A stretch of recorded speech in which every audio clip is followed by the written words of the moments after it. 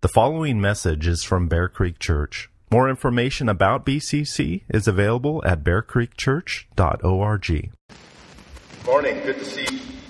Well, today is the beginning of Holy Week, Palm Sunday, when we call the great event of Jesus riding into Jerusalem on the foal of a donkey. It's a familiar Old Testament picture of their king, the Jewish Messiah, who's greeted shouts of Hosanna. So he's greeted with these shouts of Hosanna. Blessed is he who comes in the name of the Lord. The meaning of Hosanna is save us. Save us. As we read in Psalm 118 and verse 25, save us, we pray, O Lord. O Lord, we pray, give us success. Blessed is he who comes in the name of the Lord. We bless you from the house of the Lord. The Lord is God, and he has made his light to shine upon us. So the King has come. God has shown his light upon us, causing us to see his glory in the face of Jesus Christ. So we pray, give us success in him. Let's pray together. Father, we give you praise, for truly we see that Jesus is God. Then you have made your light to shine upon us, showing us your glory in his face. We bless you from your house, this place of worship, giving you thanks for Jesus, the one who has come to save us from the penalty of sin and blessed us with eternal life and joy in him. We gladly proclaim this morning that Jesus is King. Now, as we look upon your word, we pray that you would open our eyes to the greatness of Jesus, that more and more we might see his glory, seeing that he is the King who bought us and redeemed us and reconciled us to you. Father, help us to see that nothing and no one compares to Jesus. No warrior, no hero, no leader, or certainly politician gives us hope apart from him. Help us, Father, by the work of your Spirit to continually grow in the love and admiration of your Son. He is worthy of our ongoing shouts of praise, for he alone is able to save. We pray in the great name of Jesus, our King. Amen. We'll go ahead and open your Bibles to Mark, the Gospel of Mark, and chapter 11. If you don't have a Bible with you, please grab one on the back table. Feel free to take one if you don't have a Bible. So again, Mark chapter 11. And if you're able, please stand for the reading of God's Word. The verse 1 to 11 of Mark 11. Now when they drew near to Jerusalem, to Bethphage and Bethany at the Mount of Olives, Jesus sent two of his disciples and said to them, go into the village in front of you, and immediately as you enter it, you will find a colt tied there, on which no one has ever sat. Untie it and bring it. If anyone says to you, why are you doing this? Say, the Lord has need of it, and will send it back here immediately. And they went away and found a colt tied at a door outside in the street, and they untied it. And some of those standing there said to them, what are you doing untying that colt? And they told them what Jesus had said, and they let them go. And they brought the colt to Jesus and threw their cloaks on it, and he sat on it. And many spread their cloaks on the road, and others spread leafy branches that they had cut from the fields. And those who went before and those who followed were shouting, Hosanna! Blessed is he who comes in the name of the Lord. Blessed is the coming kingdom of our father David. Hosanna in the highest. And he entered Jerusalem and went into the temple. And when he had looked around at everything, as it was already late, he went out to Bethany with the 12. This is God's word. You may be seated. Well, if you've been a Christian for some years, you've probably heard a lot of Palm Sunday sermons. And likely I'll mention some of the things that you've already heard before. But you know, there's something in this account of Mark's that's really interesting. Something that I don't know that I had heard before. Or if it was preached, then I wasn't listening. But something that's really unique here. So pay attention. Don't fall asleep. There's something special for you here. Even if you've heard it before, this is an incredible scene, isn't it? This massive crowd lining the path that winds down from Bethany on the top of the Mount of Olives into the city of Jerusalem. People are waving palm branches and greeting King Jesus with loud shouts of praise. A scene that they wished would come in their lifetime. Something anticipated for hundreds of years as people throw down their branches and cloaks for him to ride upon, showing him honor. They shout, Hosanna, which means, Lord, save us now. And so there's this buzz of anticipation in the air and an expectation of change, of messianic blessing and salvation. It must have been an incredible scene. And yet, okay, we've sat through Palm Sunday sermons and we think, yeah, but they didn't have it right. Their expectations were wrong. They wanted a savior from the rule of Rome. And these same people who shouted Hosanna are going to soon be shouting, crucify him. And to some extent, this is true. But it's also too simplistic of a view. Yes, there probably were some people who shouted Hosanna and then within a short period of time cried out for his crucifixion. But let's not overstate this. Let's not overstate this and make this a lesson about people being fickle. Let's remember Luke's account that tells us there were two kinds of people there that day. The ones who were praising Jesus, and then the Pharisees, the ones who said, Teacher, rebuke your disciples. Let's remember also from Luke's gospel that right before this event, Jesus told them a parable about the 10 minas and how some people would be faithful to the king while others would be enemies, not wanting the king to rule over them. Let's remember that in this parable, Jesus describes another coming of the king, one that's described to us in Revelation 19, and that this one would not be a humble ride on a lowly donkey coming in peace, but on a white war horse, coming to settle his accounts and slaughter his enemies. Let's remember that, his own disciples, right? His own disciples. We're going through the book of Acts. His own disciples who never shouted, crucify him. In Acts 1, they're still wondering, they're still asking him about his kingly rule right before his ascension.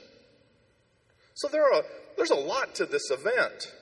Remember that Jesus had just recently raised Lazarus from the dead.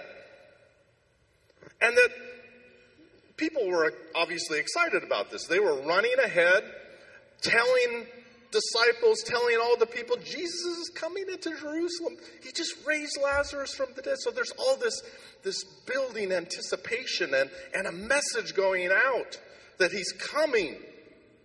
And the miracle of raising Lazarus from the dead, it resulted in the different people that we see here on Holy Week. Those who rightly worship him and continue to follow him, and those who represented Israel, growing even more hard-hearted, rejecting his glory and plotting not only to kill him, but Lazarus, whose mere existence glorifies him. Okay, so were some of these people there that day fickle, following along with whoever shouted the loudest? Probably. This kind has always existed, hasn't it? They exist in the church today, influenced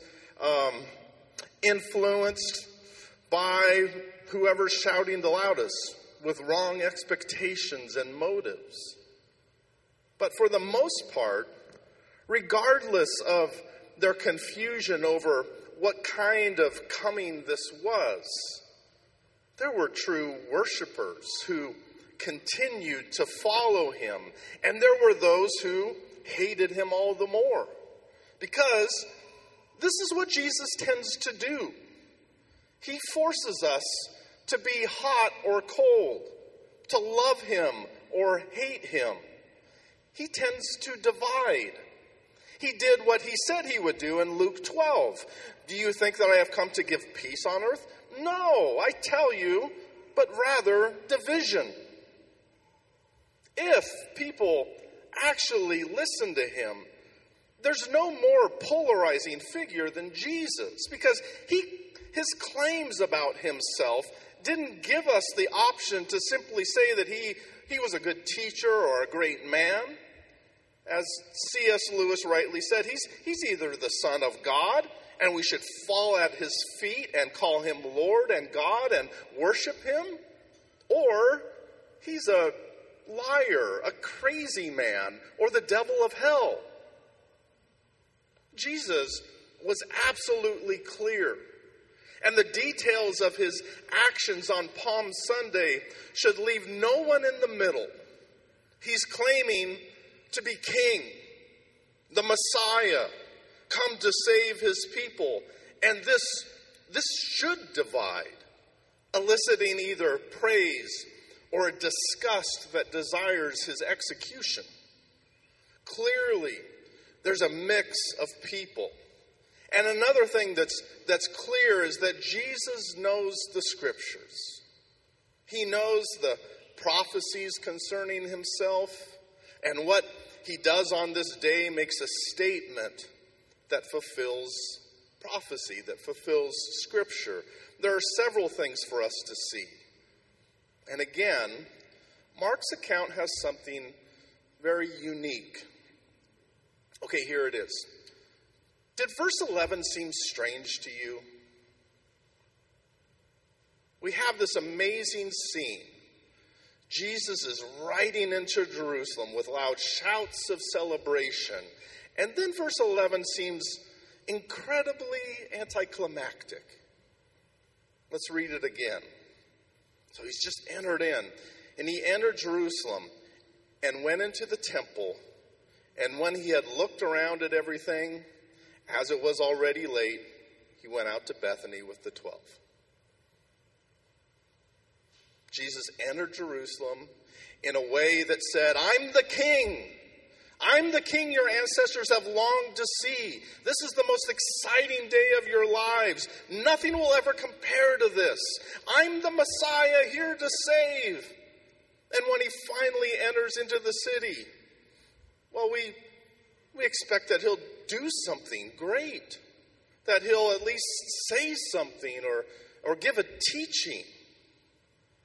And some of the gospel accounts give us the impression that this is when he enters into the temple and he storms in and he starts turning over tables. But if you read on in Mark's account, what you see is that Jesus actually returns to Bethany. And then the following day he curses the barren fig tree, which represents barren Israel. And then a day later, he comes back to Jerusalem, probably walking this time without a lot of fanfare. And it's now that he enters the temple again, driving out the money changers, cleansing the temple. So his initial visit to the temple as he rides in with all of the shouts of Hosanna, save us. He simply goes into the temple, looks around, and goes back up the hill to Bethany. It's an interesting detail. Maybe one that you haven't really thought about. So stay awake. I'm going to save this for the end. For now, I just want you to recognize that it's strange, that it's unexpected. The details tell us that Jesus knew exactly what he was doing, that he wanted to present himself as this greatly anticipated king who is the Messiah. In verse 1, when he first drew near to Jerusalem and to Bethany, which is at the top of the Mount of Olives, we read that Jesus sent two of his disciples to go and get a colt or the foal of a donkey. Okay, now, when we here in Oregon think of a mountain, we think of something much bigger than the Mount of Olives. So when we describe Bethany as a mountaintop village, don't picture the Alps. Here in the Rogue Valley, we don't even call Roxanne a mountain. We just think of it as a hill. But it's 2,000 feet above the valley floor. Here's the picture of the Mount of Olives. It's a couple of miles from Jerusalem. It's only 300 feet or so above, higher than Jerusalem. It's more of a hill. And Jesus, wherever he went, he typically walked. In fact, never before is Jesus described riding an animal. In all of his journeys, he walked. So he's not sending his disciples to get a donkey because he's tired or he needs to traverse down this steep mountain. Again, Jesus knew the prophecies concerning himself. And most of them involved something that he couldn't control, like being born in Bethlehem. God ordaining that at the time of his birth there would be a census having to do with taxes. And so Mary and Joseph are forced to return to Bethlehem right at the time when he would be born. Jesus can control all of the details surrounding his crucifixion, being pierced, and his executioners gambling over his clothes. But this Palm Sunday, this is something that Jesus could control, that he intentionally does. And in Matthew's gospel, he tells us that it has to do with Isaiah 62 and Zechariah 9, which says, "Rejoice greatly, O daughter of Zion. Shout aloud, O daughter of Jerusalem. Behold, your king is coming to you. Righteous and having salvation is he, humble and mounted on a donkey, on a colt, the foal of a donkey." So no, Jesus isn't tired and telling his disciples to go steal a donkey. This is an image that people would know. A prophecy they anticipated, having to do with the king, the Messiah, riding into Jerusalem on a donkey. And to us, it seems strange, even comical, because this image of a person riding in on a foal of a donkey doesn't seem very intimidating or king-like. Most kings in the ancient world rode in on great steeds, magnificent horses, but not the King of the Jews, as prophesied in Zechariah and Isaiah. In fact, this image even goes back to Genesis 49 and the patriarchal blessing that Jacob pronounced upon his sons. Because of his sin, Reuben is denied, as is Simeon and Levi. But listen to what he says about Judah. "Judah, your brothers shall praise you. Your hand shall be on the neck of your enemies. Your father's sons shall bow down before you. Judah is a lion's cub. And from this day forward, throughout the rest of Scripture, the coming Messiah would be known as the Lion of Judah. It goes on to say, Judah is a lion's cub. From the prey, my son, you have gone up. He stooped down, he crouched as a lion, and as a lioness, who dares rouse him? The scepter, or sign of royalty, shall not depart from Judah, nor the ruler's staff from between his feet, until tribute comes to him. And to him shall be the obedience of the peoples, binding his foal to the vine, and his donkey's colt to the choice vine. He has washed his garments in wine, and his vesture in the blood of grapes. This image is deeply rooted in the Jewish consciousness of the Old Testament and their future hope of the king riding on a donkey as their coming Messiah. Yes, the people of that day, they had wrong expectations, thinking their king would deliver them from the rule of Rome. But they weren't thinking, now why is he on a donkey? They weren't thinking that. Those who loved him and continued to follow him knew, and those who hated him knew as well, that Jesus was calling himself the King. And as he taught in the parable of the minas, at his final coming, some would be blessed and others would be slaughtered. And there will be no doubt about his glory as king. So Mark tells us that Jesus, he sends two of his disciples to go into the village, which is likely Bethphage, and that immediately they would find a colt tied on which no one has ever sat. Now this too is a detail about his kingship. Because in the ancient world, including Israel, there was this concept of eminent domain. That one of the rights of the king was to commandeer a beast of burden whenever he needed it. So Jesus, as king, is exercising this right. The message, the Lord has need of it, is understood as the sovereign king is commandeering your donkey and its colt.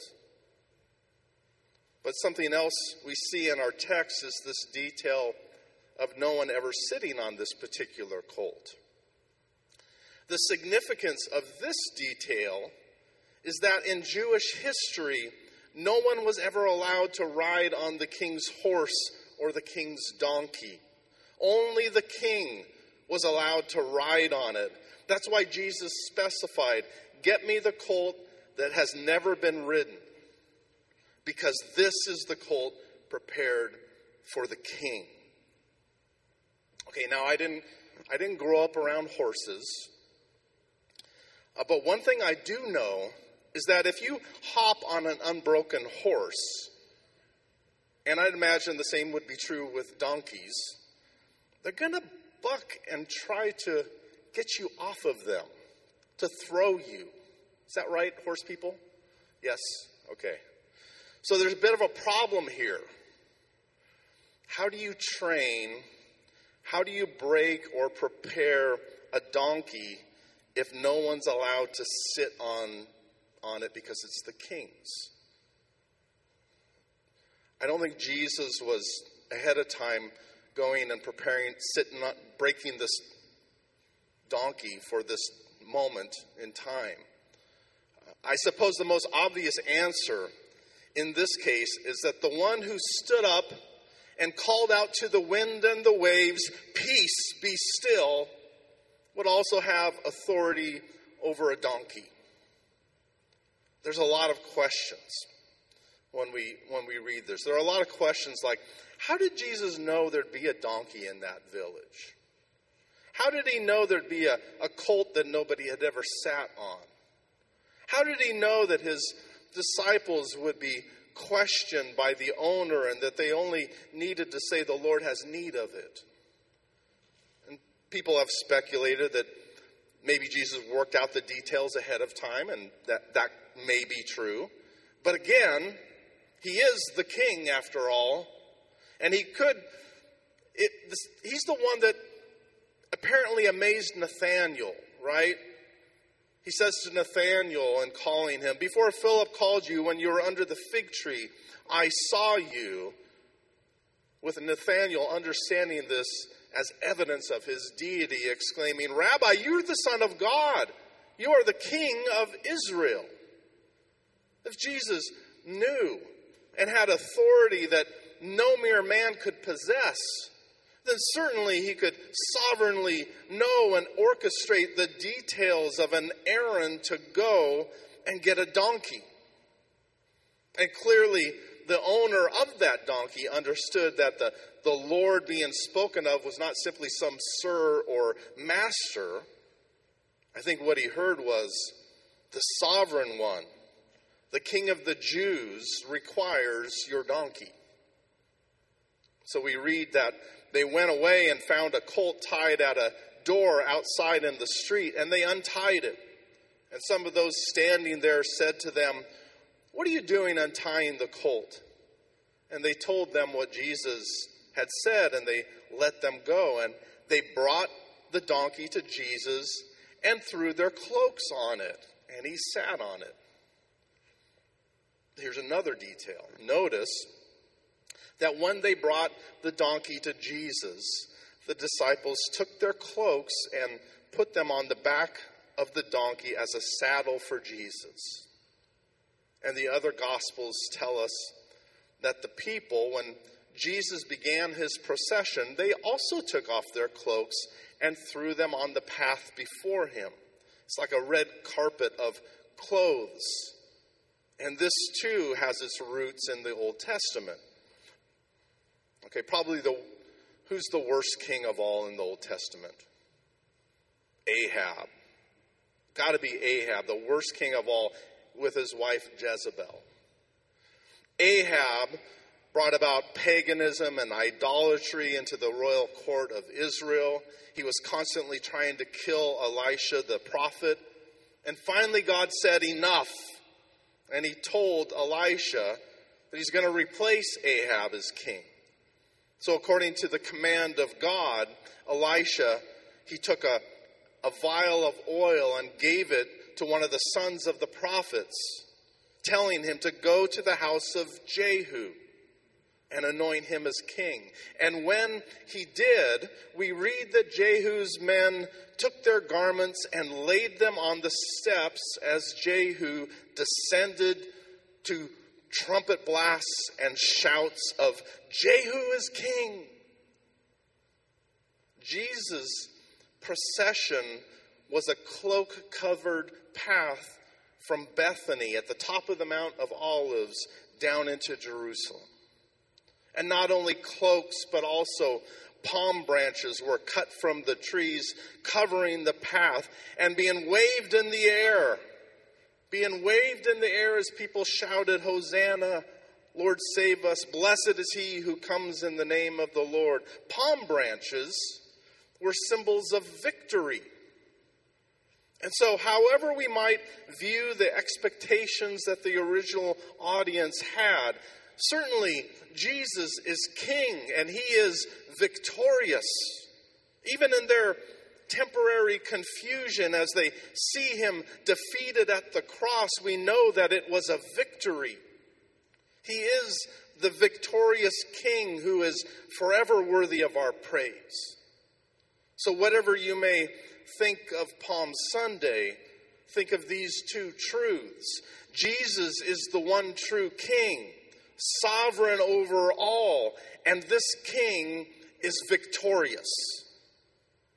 He's victorious now, and his victory will one day become clear to all as every knee will bow and every tongue will confess that Jesus Christ is Lord to the glory of God the Father. So, his kingship and victory are clear. That's the clear message of Palm Sunday. But what about verse 11? We read that the victorious king entered Jerusalem and went into the temple.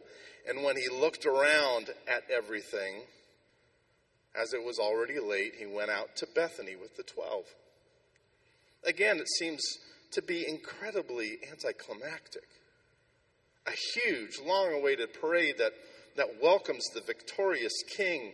And he goes into the temple, he looks around, and he goes back to Bethany, as if nothing significant had taken place. And it's confusing because we wrongly view Jerusalem as his ultimate destination, when in reality it was the temple. Jesus was looking around at the place where historically the sacrifices were offered. The temple that replaced the tent or tabernacle. It was a structure that was prophetic in that it pointed to a greater tabernacle, a greater dwelling place of God. Remember how John's gospel began. In the beginning was the Word, and the Word was with God, and the Word was God.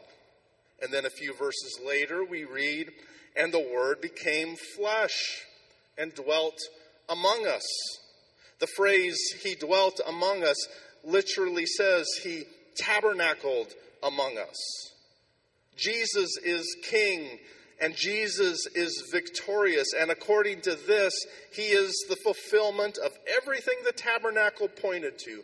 Jesus is the temple. He's not an illustration of the temple. The temple is an illustration of him. And so he said, you can tear this temple down and not one stone will be left among the others, but after 3 days I will build it again. Tear down the type and shadow, and I will build its reality in my resurrection and in my church, because I am the temple. Jesus went into the building that illustrates himself. Now here's the irony Mark intends by verse 11. Back in 586 BC, at the time of the destruction of Jerusalem and their captivity to Babylon, God gave a vision to the prophet Ezekiel. The vision had to do with Jerusalem and the temple. In that vision, he saw the glory of God rise up from the temple, depart from the east side of the city, going up 300 feet and resting on the Mount of Olives. Remember the story in 1 Samuel, as the daughter-in-law of Eli the priest hears that the ark of God was captured, and as she's dying and giving birth, she names the child Ichabod.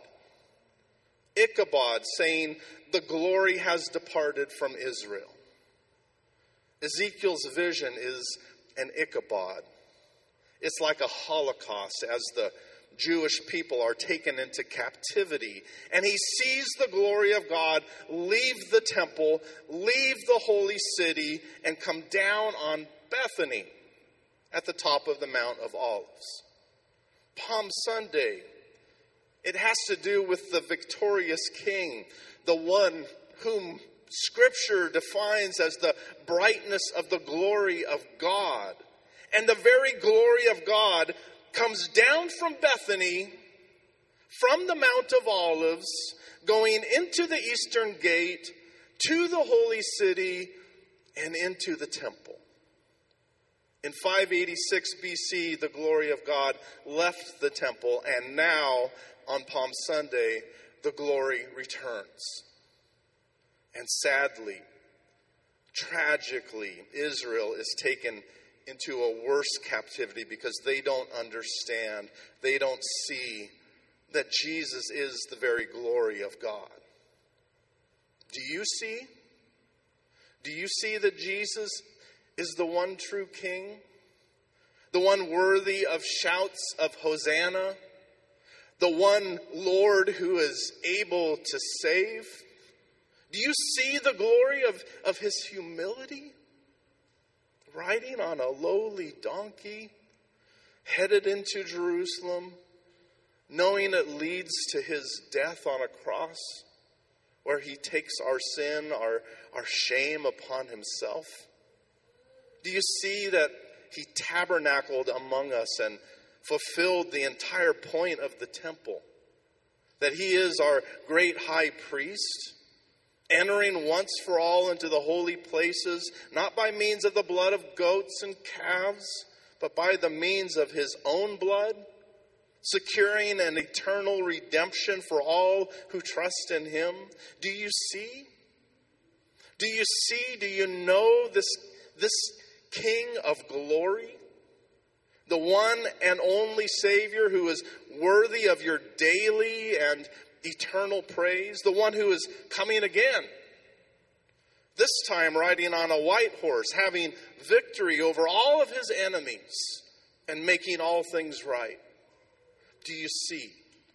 Do you see that if you know him, that if he is your king, you have nothing to worry about? Do you know that he is your everlasting glory?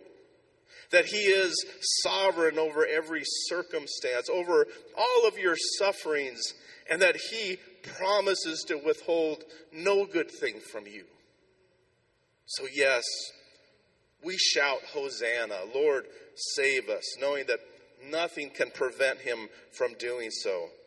This is the one we worship, not only on Sundays, but with our entire lives. So in light of such glory, in any and every circumstance, we have every reason to look and see and live with great confidence in our King. Let's pray together. Oh, Father, help us to see.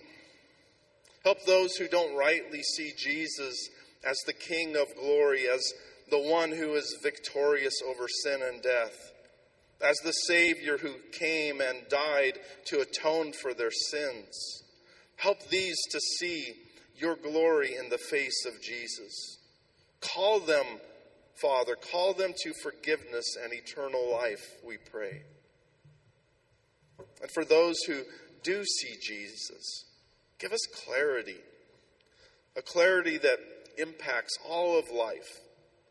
Help us to see that he is so much more than one separate compartment that we can tuck away after Sundays, but he is our King, our sovereign, our good and loving master, and that he has come to redeem every part of our lives. That he has saved us and is saving us and cannot fail to save us and bring us home. So as we approach this Holy Week, Lord, we ask that you would cause us to see afresh and grow all the more in love with Jesus and what he's done to save us. We bless you from the house of the Lord. In Jesus' name, amen.